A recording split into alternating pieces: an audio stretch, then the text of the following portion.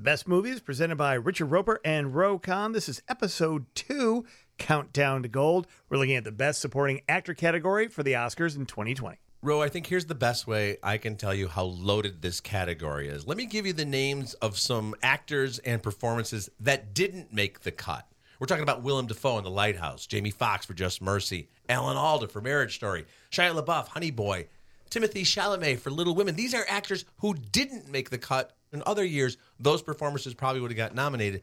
This is arguably the most star-studded list of nominees in any acting category this century. Tom Hanks, A Beautiful Day in the Neighborhood. Anthony Hopkins, The Two Popes. Al Pacino, The Irishman. Joe Pesci, The Irishman. Brad Pitt, Once Upon a Time in Hollywood. Look at Al Pacino. Whoa, right there. I love this for this guy right here. Here's the thing about this, Ro. You look at that list. A lot of times these are lead actors, but again, we talk so often about how great actors will take great roles regardless of the size. The slacker in this group is Brad Pitt. He's the only one of this group that hasn't won at least one acting Oscar. But he's, of course, one of our most decorated and I think one of the best actors of his generation. The other four are pure legends. I mean, it just doesn't get any better than that. So to see this list of nominees, I hope all 5 of them are there. Because can you imagine the red carpet photo of those 5 nominees? It kind of reminds me of the Dream Team, the basketball team, where Karl Malone was fighting for playing time because you had some of the greatest players of all time. That's what we have in this category. You've got Anthony Hopkins, who's in his 80s, and these other actors who range down through their 70s, 60s, 50s. The cream of the crop of Hollywood of the last half century. It's a great point. In fact, now that I think about it, Anthony Hopkins, Joe Pesci, and Al Pacino are like, they like the fact that it's on the West Coast and starts pretty early out there. They're getting dinner at the Governor's Ball at 9 o'clock LA time. In Once Upon a Time in Hollywood, which has been nominated here for Best Picture, is in our list of best movies of the decade. And Brad Pitt's performance, we talked about it in the podcast, stole the show. He is a scene stealer. And, Ro, this is a classic example where if you look at Leonardo DiCaprio in Once Upon a Time in Hollywood and Brad Pitt, who play best friends, one's an actor, the other's his stuntman. If someone sat there with a stopwatch, they probably have about the same amount of screen time. It's really... People, a little inside stuff for you here. There are no hard set rules about what qualifies for best actor or best supporting actor or actress and supporting actress. It's up to the studio and sometimes the individuals, and they have conversations about that. In this case, you don't want Brad and Leo competing with each other, so they decided that Brad's performance is supporting. But when you look at the film, he's clearly the most sympathetic character, and we see most of the movie through his eyes. It's a lead performance in a supporting role. Look, I never had much of a career to speak of, so I can't say I really know how you feel. What are you talking about? You're my stunt double. Come on now. Shit. Rick, I'm your driver, man. I'm your gopher. I'm not complaining, man. I like driving you around. I like doing shit around the house sitting in the Hollywood Hills when you're gone. But I haven't been a full-time stuntman for a while now, and from where I'm standing, going to Rome to star in movies does not sound like the fate worse than death that you seem to think it is. Brad Pitt is great at playing this slacker, stoner type, obviously. Came to great prominence in True Romance. Almost the same cadence from that movie to this movie. But his... the same wardrobe, I think, too. He might have had the Champion Sparkplug t-shirt, definitely the Hawaiian shirt. That could be Floyd from True Romance in a different life. Grown up. Because, if people haven't seen True Romance, one of the great films of the 90s, screenplay by a young Quentin Tarantino, but Brad Pitt plays the stoner roommate who famously says, "Hey, get some beer and some cleaning products." But now Brad Pitt's screen presence, 30 years on, is so magnetic. I think if each of us were asked our favorite scene of Once Upon a Time in Hollywood, it might be the extended segment at the ranch, the cult ranch where Manson is holed up, where Brad Pitt's character shows up with Margaret Qualley playing a member of the cult. He's very commanding in that sequence because he's increasingly aware that these people are nutso and that they might be dangerous, but he acts as if he's in a Western and commands the main street there like he's Gary Cooper in High Noon. I used to shoot Westerns here at the ranch. When was the last time you saw George? Oh, I'd say about 8 years ago. Oh, I'm sorry. I didn't realize the two of you were so close. Well, when he wakes up, I'll let him know you came by. I'd really like to say a quick hello now. while I'm here. Came a long ways. Don't know when I'll get back this way again. Oh, I understand, but I'm afraid that's impossible. Impossible? Why is that impossible? Because me and George like to watch TV on Sunday night, FBI and Bonanza, but George finds it hard to keep awake that late, so I make him take a nap around now so I don't get gypped out of my George TV time. Well, look, Red, I'm coming in there. With my own two eyes, I'm gonna get a good look at George. And this ain't stopping me. Let's talk about The Irishman now, because you got two guys up for Best Supporting Actor, Joe Pesci and Al Pacino, and often in situations like this, they cancel each other out.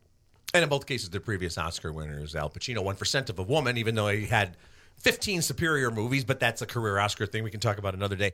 Joe Pesci's supporting acting performance in Goodfellas. Ro, if we did a bracket of all the Oscar-winning performances through the decades, Joe Pesci in Goodfellas would be in the final four for sure of supporting actor performances. People always remember that. They quote him. He was equally good in films such as, Casino. I thought he might have been even better. But playing a different variation on a gangster in The Irishman might be his best performance yet. I know how you feel, Frank. Trust me, I know how you feel.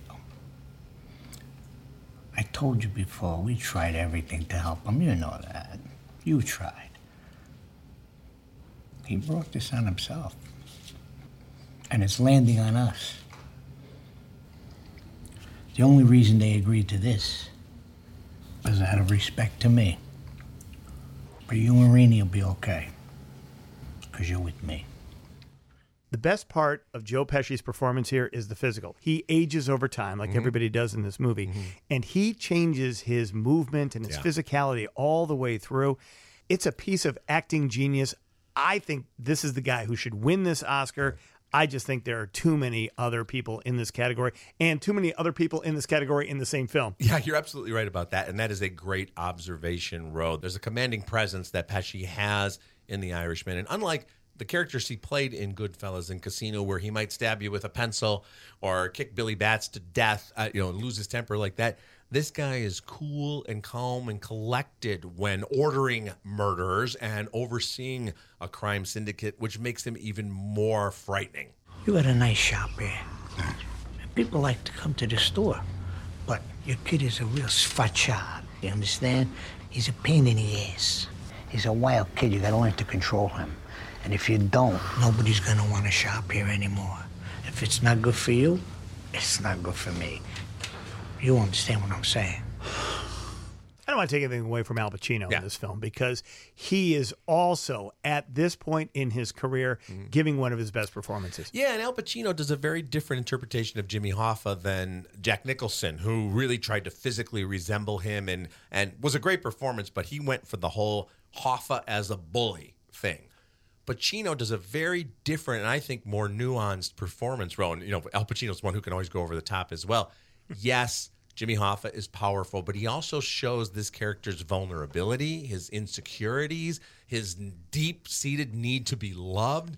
And he's even a kind of uncle figure to the Irishman, to Robert De Niro's children. So you see that, he's a lot more likable than the Joe Pesci character in some ways. You're like family to me, Frank. You, Irene, the girls, the lovely Peggy. But that's not why I'm doing this. I'm not giving you anything you didn't earn, you didn't deserve. What do you think? I don't know what to say, Jimmy. Well, just say you do it. That's all you gotta say. Because I can guarantee you're gonna win. My favorite performance of all of these, however, is Anthony Hopkins in The Two Popes. When I was a young man hundreds of years ago, I always knew what he wanted of me, what God wanted, what purpose he had for me. But now, I don't know. Perhaps I need to listen more intently. What do you think, Cardinal Bergoglio? I think perhaps I need a spiritual hearing aid. This is another example where we talk about which one is the lead performance and which one is the supporting performance. Jonathan Pryce is nominated for Best Actor. He's one of the two popes, and Anthony Hopkins is the other pope. What they used to call this, Rose, right? A two-hander, basically a movie with two main characters, two giant geniuses of acting. The Jonathan Pryce character did have a more complex backstory. They spend more time on the Jonathan Pryce character, but Anthony Hopkins has more lines. Yeah, well, this goes back to what we were talking about where there are no hard set rules. The most famous example I can give of this, Ro, is when Anthony Hopkins, we talk about all-time great performances, and you talk about Hannibal Lecter, The Silence of the Lambs, which he won the Academy Award for Best Lead Actor, got one of the biggest ovations in Academy history. Everybody said he deserved to win. He's on screen for less than 20% of that film. But in about 18 minutes, what he did on screen there was so powerful. It was a lead performance. Here, he's in a lead performance in a supporting category. I didn't love this film as much as you did. Not trying to bury these guys who were in their 70s and 80s, but this is Anthony Hopkins' performance of a lifetime. He's playing a pope. It's really hard to play a bigger character. Yeah. And he's playing him with such depth and nuance. And the movie is still entertaining. I believe it could work as a two-character play on a bare stage, especially if you had actors of this caliber. Anthony Hopkins is a beloved performer. He won for Silence of the Lambs. I don't know if Anthony Hopkins cares that much if he wins again. I hope all 5 nominees actually aren't busy golfing or getting the early bird special and they actually come to the ceremony. And then finally in this category, no slacker, Tom Hanks for A Beautiful Day in the Neighborhood. A lot of people thought this was a movie about Mr. Rogers. It's really a movie about the guy who wrote an article about Mr. Rogers. That's right, Ro. This is based on the true story of the Esquire writer who was assigned to write a puff piece profile of Mr. Rogers. It was supposed to be 400 words and ended up being a 10,000-word article in Esquire because it was more about the writer's journey.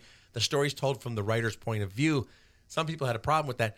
I think it made the movie more interesting. I think a full-length biopic about Mr. Rogers, and there was a great documentary about him. The truth is, there wasn't this deep, dark side. Yes, he was more complicated than the children's television host, but it's not like he was actually a sniper in Vietnam, which was an urban legend about him, or he had 6 marriages or, anything like that, or he had some sort of weird relationship with the puppets. No, Mr. Rogers was not a character to him. So I think the fact that it's a supporting performance, there's kind of a theme that's running through these nominations, Ro, where people are saying, wait a minute, are these lead performances or supporting performances? In this case, it truly is supporting work by Tom Hanks. This piece will be for an issue about heroes. Do you consider yourself a hero? I don't think of myself as a hero. No, not at all. What about Mr. Rogers? Is he a hero? I don't understand the question. Well, there's you, Fred, and then there's the character you play, Mr. Rogers. You said it was a play at the plate. Is that what happened to you? I'm here to interview you, Mr. Rogers. Well, that is what we're doing, isn't it? Imagine being Tom Hanks, Anthony Hopkins, Al Pacino, Joe Pesci, or Brad Pitt, and realizing that you're going up against Tom Hanks, Anthony Hopkins, Al Pacino, Right. Joe Pesci, and Brad Pitt. There's always that moment when somebody wins the Academy Award and they go to the other 4 nominees. I am humbled and can't even believe I was nominated in the same category as you. And I'm like, oh, yeah, really? You're going to give him the trophy 5 weeks out of the year? I don't think so. Tom Hanks hasn't actually won an Oscar since the mid-'90s. He went back-to-back for Philadelphia and Forrest Gump. So you could say, well, he's overdue. I think in this case, the voting will be very interesting. You could certainly make the case for any of these performers, but usually in the supporting category, you have 1 or 2 ingenues or up-and-coming stars. Right. And, best supporting actress we talked about, for example, Florence Pugh, who's not a household name yet, but probably will be at some point. And famously, supporting performers that weren't that well-known or were up-and-coming have won. Mira Sorvino and Marissa Tomei in the actress category. Here, they're not, when that stupid narrator, when someone wins, they always say, this is the 7th nomination and first win for the editor, blah, blah, blah. In this case, it'd be like, what are they going to say? This is the 117th film for Al Pacino. We all know who these people are. As we talked about it in the previous episode, Best Supporting Actress, you do have some young up-and-comers there. Here, Timothée Chalamet or some of the other people who might have been nominated for this year's work didn't have a chance. When you look at the 5 nominees here, Ro, Brad Pitt, who's in his mid-50s, is the kid of the bunch. I don't know if there's ever been a collection of 5 nominees with an older median age. I also don't know if there's been a more accomplished collection of nominees. So among them, who's the odds-on favorite going into the Oscars? This one, obviously, you can make a case for any of the performances, and you got to remember the Academy still skews a little bit older and loves the Brits, so Sir Anthony Hopkins could easily win.